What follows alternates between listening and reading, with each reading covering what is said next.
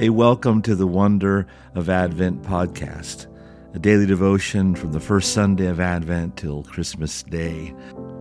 We are on day 2 and only anticipating the next days together as you hear from writers from 3 different churches, all ages, all different walks of life, sharing from their heart what they heard from the Lord around these 4 central themes of Christmas: hope, peace, joy, and love.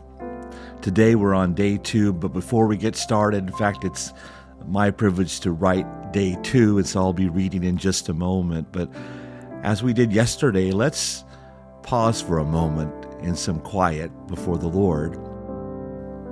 There's a great story in the Old Testament where Elijah the prophet is tucked away to hear from God, and it says there was a great wind and a great fire and an earthquake, but that God wasn't in the wind, the fire, or the earthquake, but he came to the prophet in a still small voice.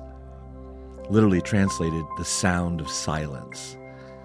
So we have to get quiet to be able to hear the voice of the Lord. He's not wanting to yell at us through our circumstance, but to speak to our hearts. So as we did yesterday, and as we'll do each day of this podcast, let's spend just a few moments of quiet. Let's begin now.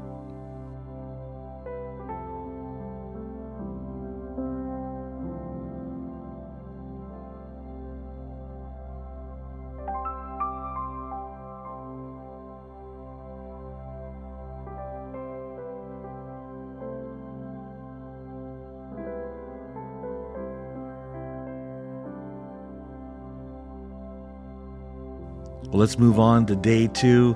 It's my honor and privilege to read The Wonder of Hope.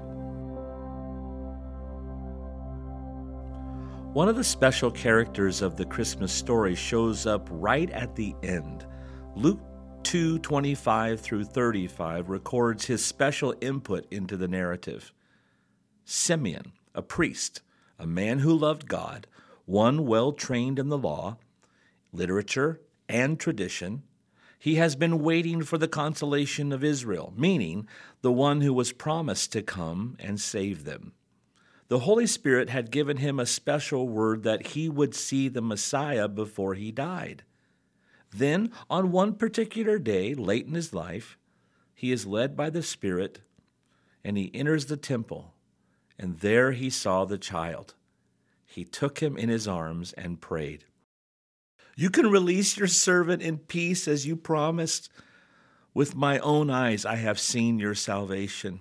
In fact, it is now out in the open for everyone to see, a light that reveals God to the non-Jewish nations and a glory for your people Israel."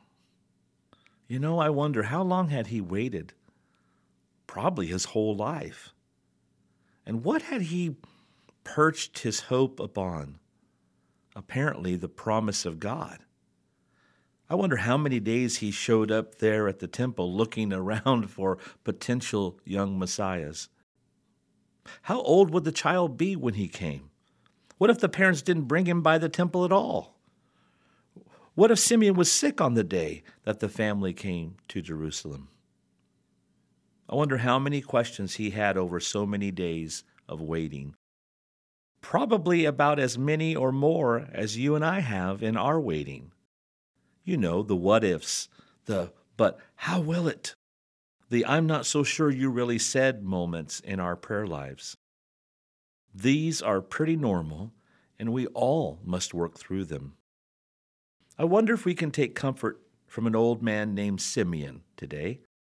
He knew lots of information, had lots of experience, and he was well trained. But his singular focus was the promise of God. You might say, I don't have a special word from God like Simeon. And I can understand why you would say that, but I would also say, I think you do. He's given you his Holy Spirit to remind you of everything Jesus taught, promised, and lived out. And he's given you his very great and precious promises. I wonder, what promise of the many Jesus made you need to hold on to today? I would suggest that it might be worth holding on to. and it just might be worth the wait. 2 Corinthians 1:20 says, "For no matter how many promises God has made, they are yes in Christ. And so through him the Amen is spoken by us to the glory of God."